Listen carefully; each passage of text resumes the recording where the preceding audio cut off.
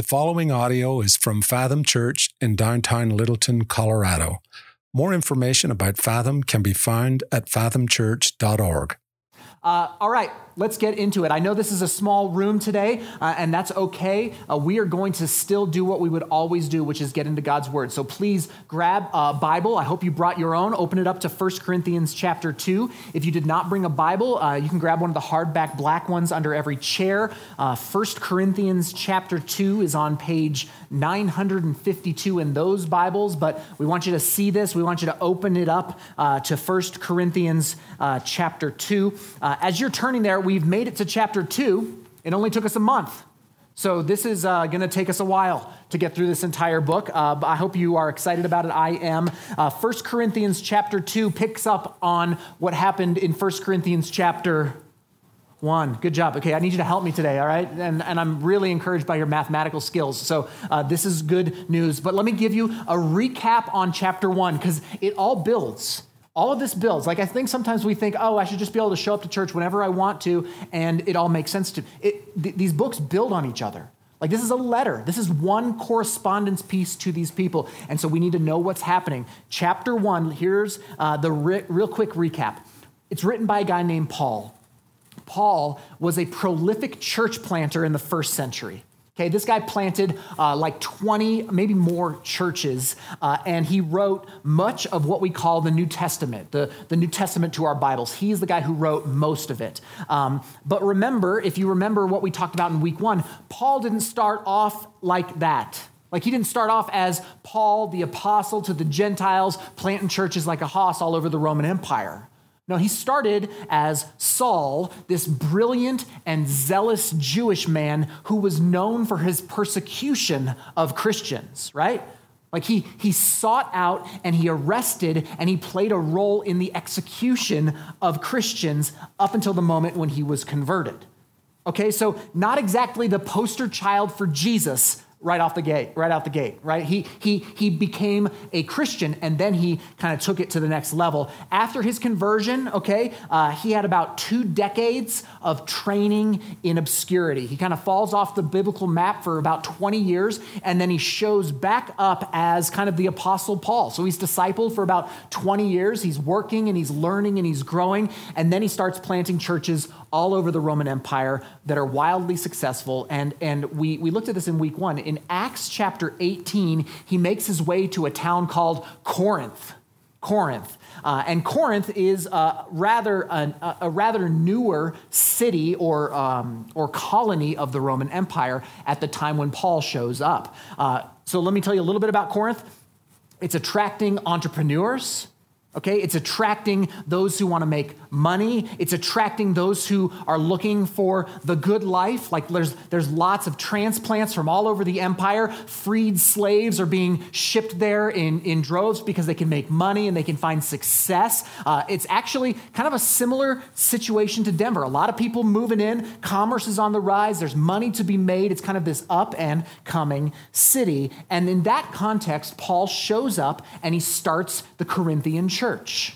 And he spends like a year and a half planting this church, and then he moves on, and he leaves them, and he moves on to plant more churches. So now we get this letter. We're fast forward 3 years. So he planted for about a year and a half. 3 years later, he's writing this letter to this church that he planted because he's hearing reports that some stuff has gotten a little screwy in their church. Like some stuff has gotten a little bit messy. Where there had once been unity, there were now factions forming, okay? Well, where there had once been a desire for the message of the gospel, there was now a thirst for entertainment and showmanship in their church. And where there had once been humility about their beginnings as kind of nobodies in the empire, there was now this jostling for prestige and honor and power, like pride was creeping into their church. And so this is what Paul is writing to address in this letter. He's writing to address these reports of some unhealth that's moved into their church. And in the first chapter, he battles this current state with kind of 3 main arguments, okay? 2 of them we've covered. One of them we'll see in the beginning of chapter 2. He argues first for the folly of the cross. That's what he argued a couple weeks ago. He says the message of the gospel, of the cross of Christ, is kind of foolish to those who see it from the outside. To those who are perishing is Paul's language. Like when looked at through the lenses of the culture, what we believe is kind of silly. It's kind of foolish. It's folly. But once the Lord starts to get a hold of your heart, it becomes powerful. It might sound foolish, but when Jesus gets a hold of you, it becomes power. So that's the first thing he does. He does the folly of the cross. The second thing he says is the folly of the church. We talked about this last week. The fact that God had chosen not the best and brightest of the empire, but rather he had chosen those who were too humble to take any credit for themselves. That he chose the humble.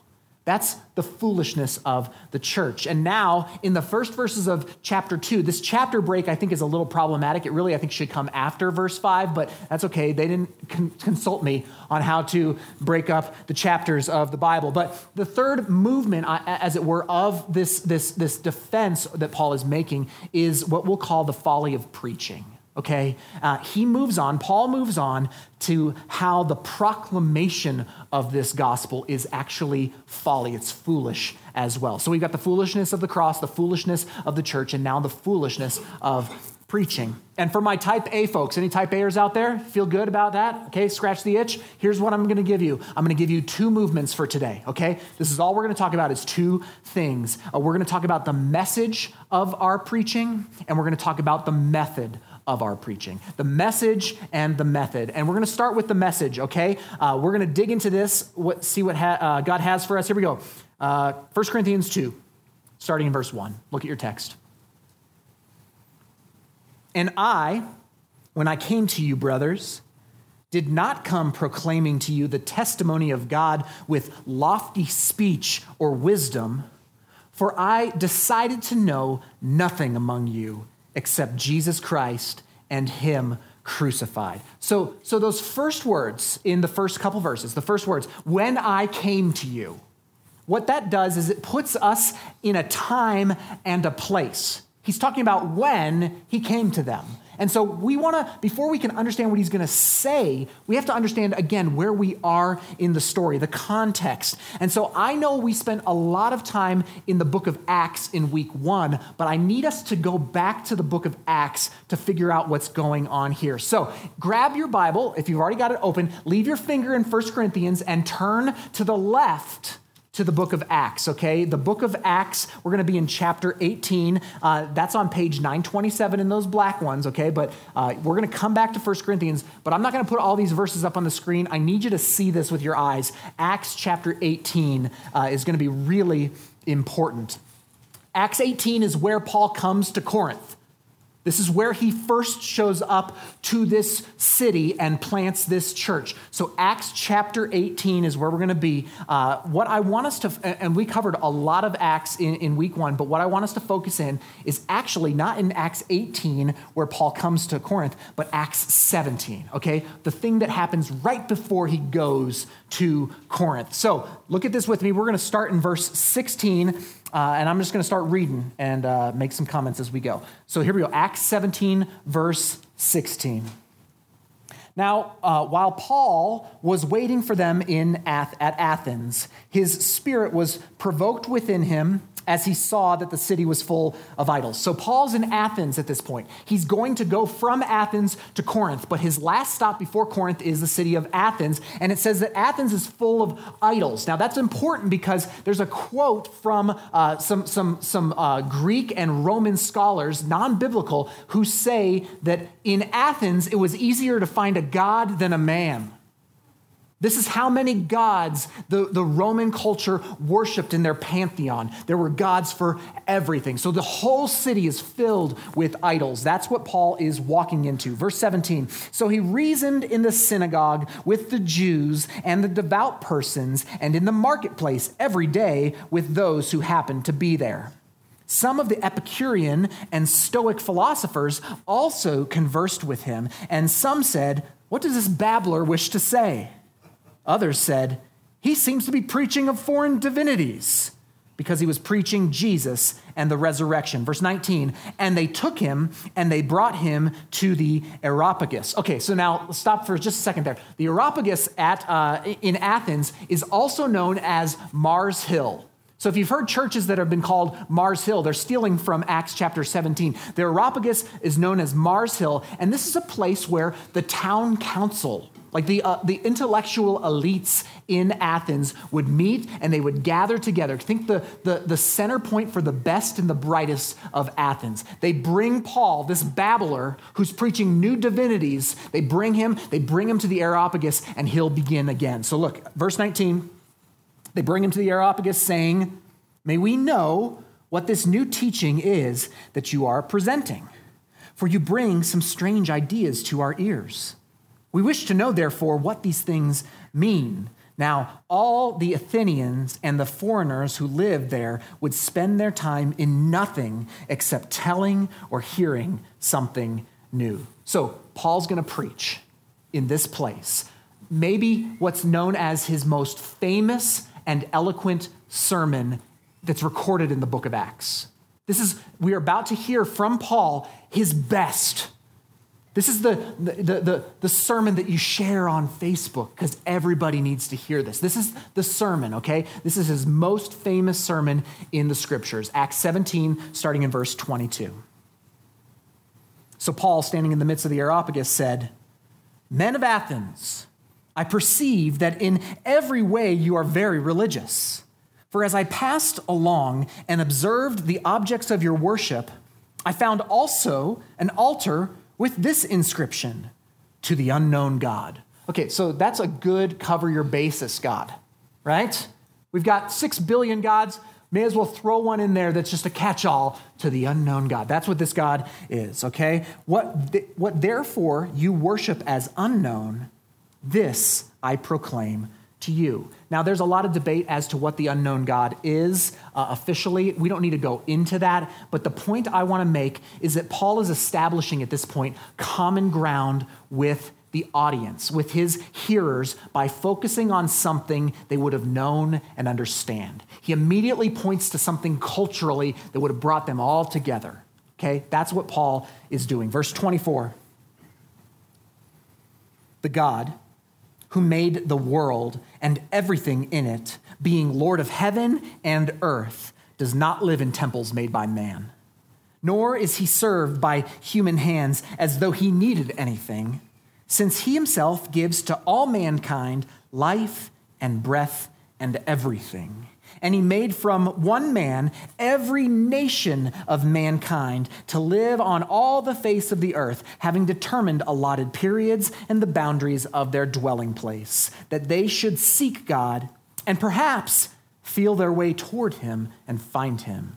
Yet he is actually not far from each one of us. And then he's now going to go on and he's going to quote a Greek philosopher, okay? So verse 28, he's quoting one of their Greek philosophers. He says, for in him we live and move and have our being. And then he's going to actually next quote a poem that is written to the god Zeus.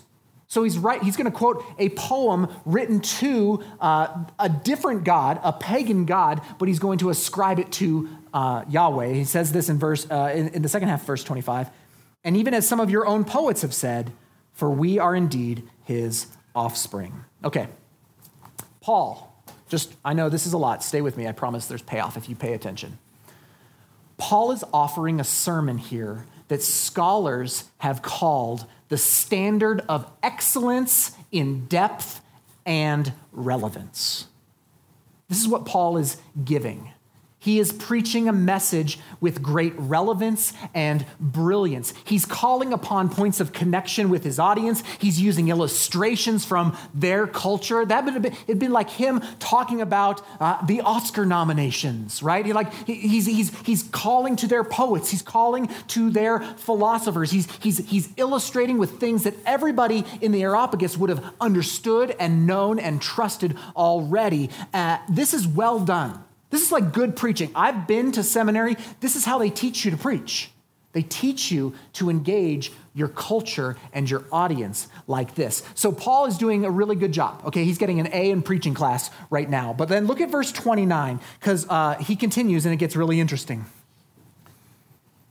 Being then God's offspring, we ought not to think that the divine being is like gold or silver or stone, an image formed by the art and imagination of man. Again, these are things that they would have understood. They would have understood God's made of stone and gold and silver. They would have seen these things and known these things well. Verse 30, the times of ignorance God overlooked, but now he commands all people everywhere to repent, because he has fixed a day on which he will judge the world in righteousness by a man whom he has appointed. And of this he has given assurance to all by raising him from the dead. Okay.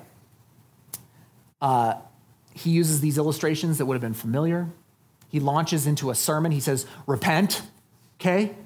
Judgment is coming. This is like good Baptist-y fire and brimstone. Judgment is coming. He talks about the resurrection of Jesus. He's preaching the message of the gospel here. And in verse 32, here's the response of those in the Areopagus who heard him. Now, when they had heard of the resurrection of the dead, some mocked. But others said, yeah, we will hear you again about this.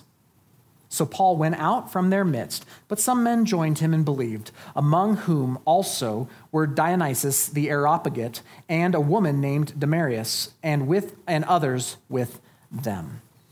So he preaches the best message that we've ever heard from Paul, and a couple of guys and a gal believe. That's what the text says. And what's interesting about the end of chapter 17 is that it feels out of form for Paul. Feels out of form for the New Testament, really, for the book of Acts. In contrast with Paul's previous successes in his ministry, this kind of feels a little bit blah. Like he just preached the magnus opus of his preaching career, and a couple of people responded. One of my seminary professors in one of his books said this: it's easy to read verses 32 through 34 and feel some disappointment, especially when we recall the triumphant responses to the gospel at Pentecost. See, normally in the book of Acts, the preaching of the gospel would conjure up one of two responses. Almost every time in the New Testament, the preaching of the gospel goes out, it comes back with one of these two responses. One, people in mass would believe and be saved. Like Peter preaches, 3,000 people get saved. Like it's Magnus. It's just unbelievable. There would have been massive revival. So that's the one hand. Or there's this other thing that would sometimes happen, and it would be blatant, outright anger and aggression towards the messenger, and they'd want to kill him. It would either be the masses repent, or they drive him out of the town and try and kill him with stones. Like that's what would happen. And I said in week 1 that this is how you know you have a successful preaching ministry, right? Either the masses repent or they try and kill you. It's just the two things, the two options. It's like really good or really bad. There's no room for the middle. But what happens after what was arguably one of Paul's most impressive and famous sermons is seemingly lackluster results. It's just kind of like a couple guys and a gal said, yeah, we'll hear some more about this. And that's it. And they do want to hear more from him, but what does he do? Well, look at verse 1 of chapter 18.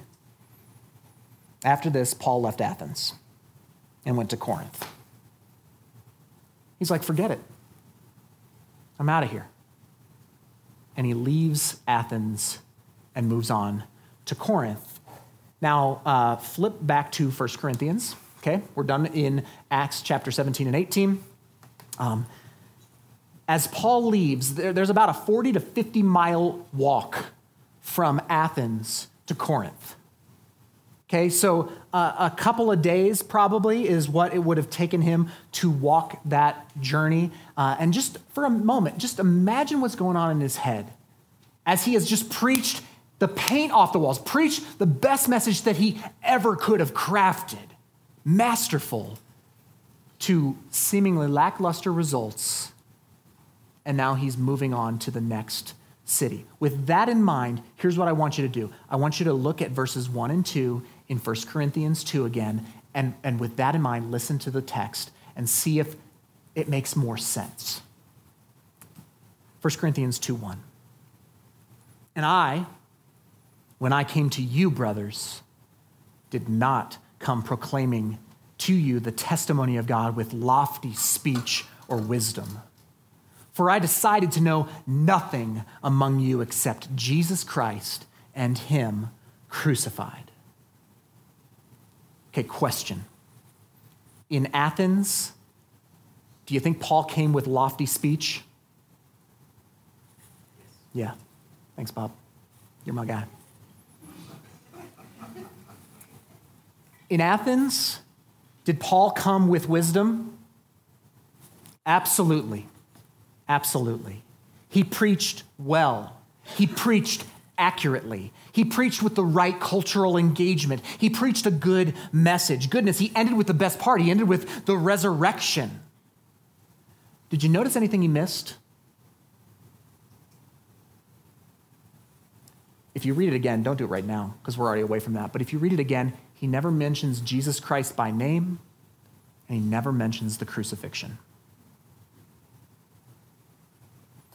And now he shows up at the next city after what one scholar calls Paul's flop in Athens, deciding to know nothing among you except Christ and him crucified. See, I think this is Paul's intentional response to what has just happened in Athens. And this is the first point of the folly of our message. The folly of our message is that it is Christ crucified. Christ crucified. Now, is Paul saying that it's unimportant to connect with the people that you share the gospel with? No, he's not saying that. Is he saying that we shouldn't consider our words and be careful about how we proclaim that message? No, I don't think that's what he's saying. Is Paul saying that the resurrection shouldn't be proclaimed? Certainly not. I mean, certainly not. Like, we shouldn't only preach the cross, right? Like, that'd be silly. And in fact, in 1 Corinthians 15, we're going to find one of the most extensive treatments of the resurrection in the New Testament. So what's the point then? Here's what I'll say. Never let relevance overshadow the gospel. Never let relevance overshadow the gospel. When it comes to how we put the message of the gospel out to our friends and to our family and to our neighbors, like, be careful about trying to make it cool or hip, or maybe the best word is relevant. Now, I don't think Paul's tactics in Acts 17 were an attempt to be over-relevant. I don't think Paul looks back on Acts 17 and says, throw that out. Don't ever do that. Like, I don't think that's what we get here. But I think he made some corrections on that 50-mile walk. Like, I think he reflected on what he did and probably said, hey, I shouldn't do less than that, but maybe I should do something more than what I just did. And I see this today in the church. Relevance has become an idol that way too many churches in America, specifically in the West today, bow their knee to. Relevance, cool, hip. Like, it's become the gold standard in many churches in our culture. And the effect has been a breed of churchgoers with unhealthy expectations about what the church is supposed to provide for them. It has created a consumeristic mentality. So here's the basic attitude of kind of the evangelical Christian churchgoer who is kind of caught up in this relevance world, okay? This is their maybe how they would feel. The church exists to give me an awesome experience. Right? So I want it to be easy, okay? Good preaching, good parking, nice facility, attractive people. Like, make it easy on me. Make it easy on me. And I want the music to be catchy, okay? Can we make that happen? Like some poppy, catchy tunes, and I would like some haze. How else am I going to know if the Spirit is moving, okay? So I need a little bit of haze. And while the superstar worship team sings, I just want to sit comfortably in my chair and listen. Listen to the best music out there. And then I would like the sermon anywhere from 20 to 22 minutes, okay? Not going to happen here. All right, but like that's kind of the go-to. But don't make me feel uncomfortable about my life in that sermon. In fact, maybe don't even talk too much about Jesus. Let's just discuss something that we all have an issue with, that we can all agree upon, okay? So like relationships or how God wants to make all my dreams come true. Let's just talk about that kind of stuff. But don't talk to me about sin. I don't want to talk about the cross. I don't want to talk about anything where I might have to do some deep business in the levels of my heart that I like to mute out with my comfort, okay? I'd rather not have that. And then dismiss us in a timely fashion, okay? Get us out of here on time because kickoff is on its way and I've got the DVR, but I like to see it live, okay? So get my kid out of the Noah's Ark jungle gym, right? Or off the Babel wall, climbing wall, right? Like just get him off of there. Thanks for letting the vegetable teach him some good morals. All right, I like that, to be a good friend and to obey me. But listen, I just want church that's comfortable. I just want church that's good. I just want church that's excellent. I just want church that motivates me. And it's not too far off. Some of that's silly, but it's not too far off. Completely seriously, I heard of a church that did Easter a couple years ago in 3D. Well, I don't know what that means. I looked online. They legitimately handed out those red and blue glasses at the door as people came in, and then there were times throughout the service where they would instruct them to put on their 3D glasses, and on the screens it was like Jesus rising from the dead in 3D. I don't know. I don't know if I could handle that. I don't know if I could handle that. Seriously, though, I don't think Paul here is criticizing what he was doing in Athens so much as saying that there was something he missed. I don't think he's doing, we should do anything less than what Paul did in Acts 17. I think we should try to connect with people. I think we should try and engage our culture and help things make sense to those who we talk to about Jesus. I don't think we should do less than what Paul did in Acts 17, but I do think we should do more. You see, while the method is important, it should never overshadow the message.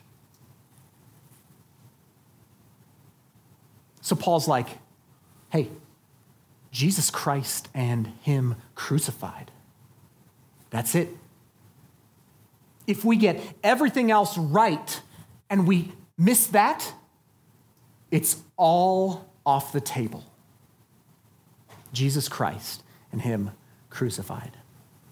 So that's the folly of our preaching. That's the folly of our preaching, the message of Christ crucified. Why is it folly? Because it doesn't attract a crowd like 3D does. The hard-hitting message of the cross and a crucified Savior is not warm and fuzzies inside. It's folly. Remember a couple weeks ago, unless you're being saved. So the folly of our preaching is found in the message of Christ crucified, but the folly of our preaching is also found in the method, okay? The method of how we preach that message is actually important, and this is something that Paul adjusts as well, something unique to how Paul preaches in Corinth. So we're going to look at the rest of our passage, 1 Corinthians 2, verses 3 through 5. And I was with you in weakness and in fear and much trembling.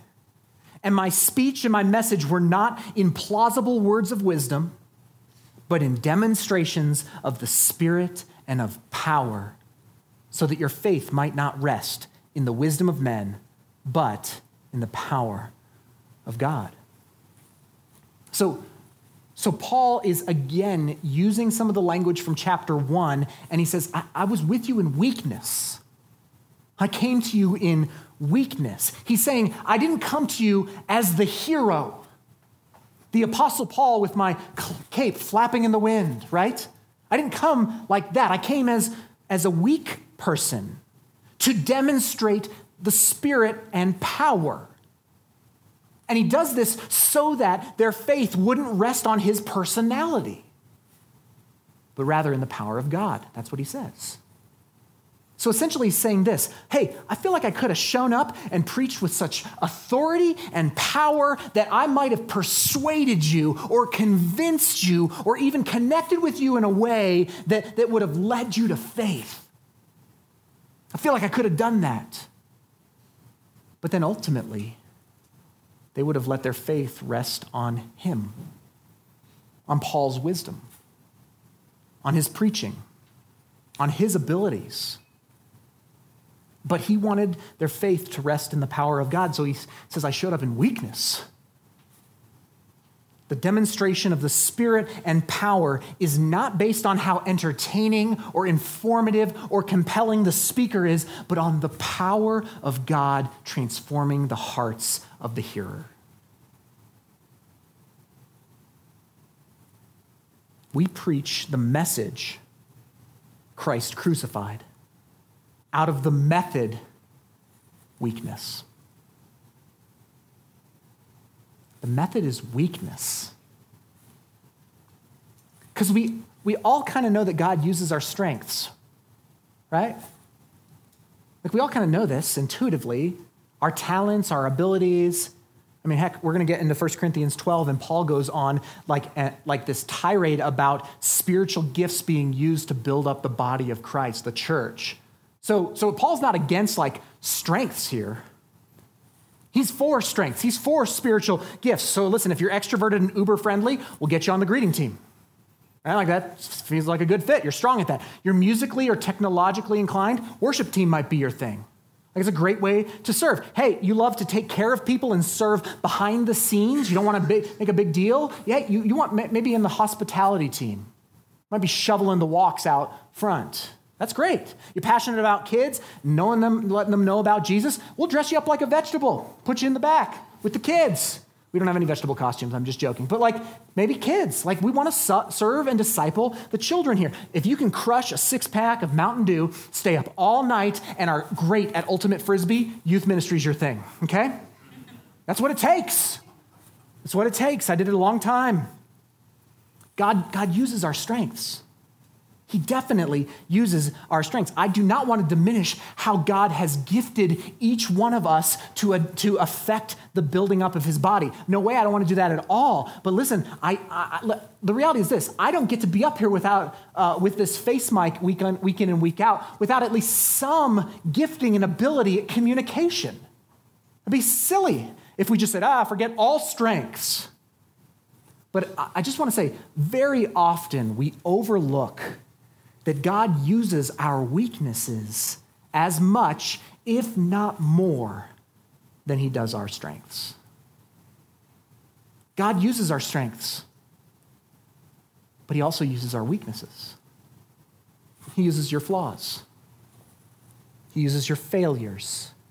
Actually, those can sometimes be more powerful than your strengths being used. Because of what we said last week. If it's our weakness that God uses, then we can't boast in ourselves. If he uses our weakness, then we can't say, man, I'm great.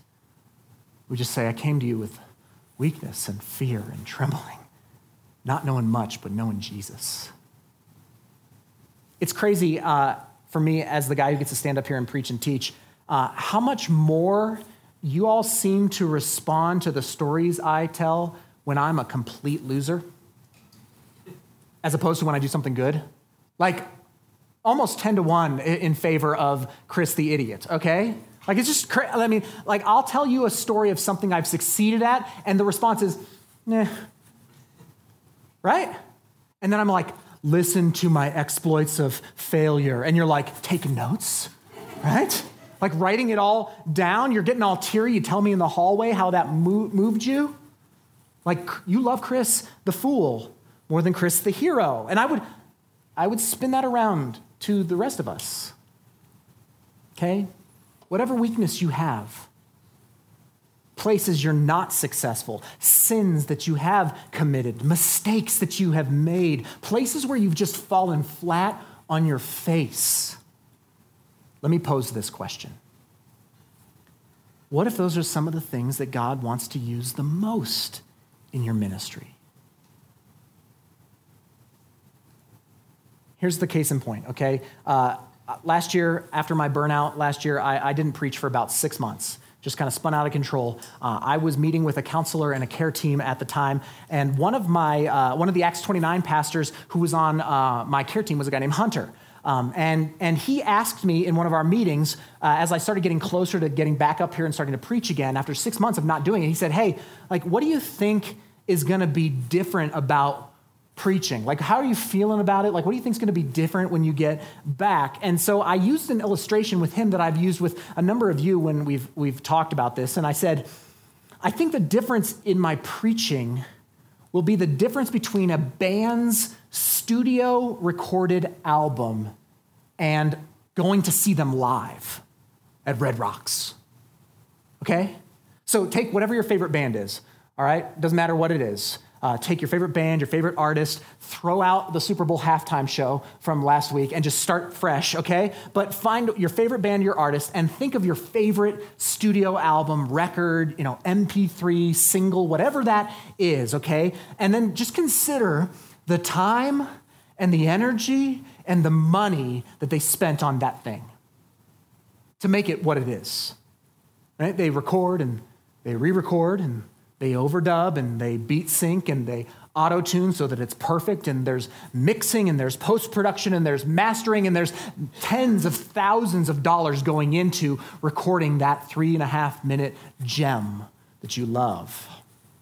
Now take that same song, okay, same band, and then consider the live performance. Okay, it's the same song. It is. It should be the same song. Same musicians, maybe. But it's just, in a live performance, it's not quite as polished. Right? Maybe the drummer is just off a little bit. Not that Jesse would ever do that, but, a different drummer, perhaps, professional drummer. Just off a little bit. It's not quite as produced as you get on the studio recorded album. So somebody's voice cracks or something in the middle of a song. It's not quite as perfect as the studio version. Maybe the sound guy's off that night and something's a little too high or a little too low and it just doesn't sound quite right. And so I told Hunter, I used that illustration and told Hunter that I really, really like the studio version of myself. And I'm much less comfortable with the live me. Because with the studio me, I can curate what you see and hear. I can edit and I can auto-tune and I can get pretty close to tightening that thing up to perfect. But with the live me, who knows what dumb stuff might come out of my mouth. And then Hunter said something really profound. This is what he says. He says, but Chris, people love their favorite band live. They spend so much more money to go see them live than they ever spend on the studio recorded album because there's so much more power in a live performance. And then he says, and they'll love you better live too. And I think a year ago, what led me to some of my burnout was me trying to be studio me. The pastor who had all the answers, the pastor who knew the messages to preach, the pastor who could handle it all, who could keep this thing going and growing. But all the while, I'm just covering over me, the live me, my weakness, and therefore the power of God in my weakness. Hear me on this. Our proclivity is to show off our strengths and hide our weaknesses. That's for every one of us. Our proclivity is to show off our strengths and hide our weaknesses. But it would seem that Paul, in coming in weakness and fear and trembling, preaching only Jesus and him crucified, that it was in that weakness that the church actually saw the demonstration of the Spirit and power. And it led them not to put their faith in Paul, but in the power of God. So church, I just feel this truly today. We are called to proclaim, to preach the gospel. The word here, to preach, actually to proclaim this, is not a word that is used when Jesus teaches his Sermon on the Mount. It's not like for the guy who stands up here with the face mic preaching. It's for every single one of us. The Greek word for proclaim is the one that is used for whenever any of us share about Jesus in our lives, in our ministries. And so we are all called to proclaim, to preach this stuff, to demonstrate and declare this message of Christ crucified. And I think the best method for all of us to do is, like Paul, to lean into our weaknesses when it comes to how we demonstrate and declare. A friend of mine says this, never trust a man until you've seen his limp. Never trust a man until you've seen his limp. And I think that's pretty close to right on. When it comes to your friends, and your family members, and your neighbors, and your coworkers, and really everyone, even your church family, even this community here. They're not looking for the coolest, hippest, Jesus is my homeboy kind of junk.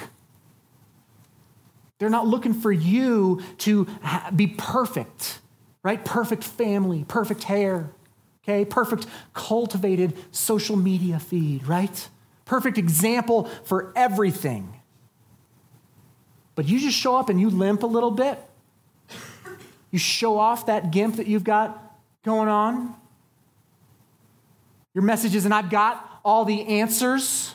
Like, what arrogance is there? But instead you just say, hey, I am a mess, but God chose me. I am weak, but my God is strong. I'm not much, but I know a God who moves in power. If you limp into those conversations, there will be power there. That's the spirit and power on display in our weakness. That message plus that method will lead to a movement of God's Spirit that is incapable to be made when all we focus on is flash and entertainment and big and awesome. And I, for one, would prefer power over that performance any day of the week. Let's pray towards that end, church. Father, thank you for Paul's, what I think is a progressive understanding of how better to do ministry as he moves from Acts 17 to Acts 18, as he moves from Athens to Corinth, and as he is brilliant in 17, but I would say wise in 18.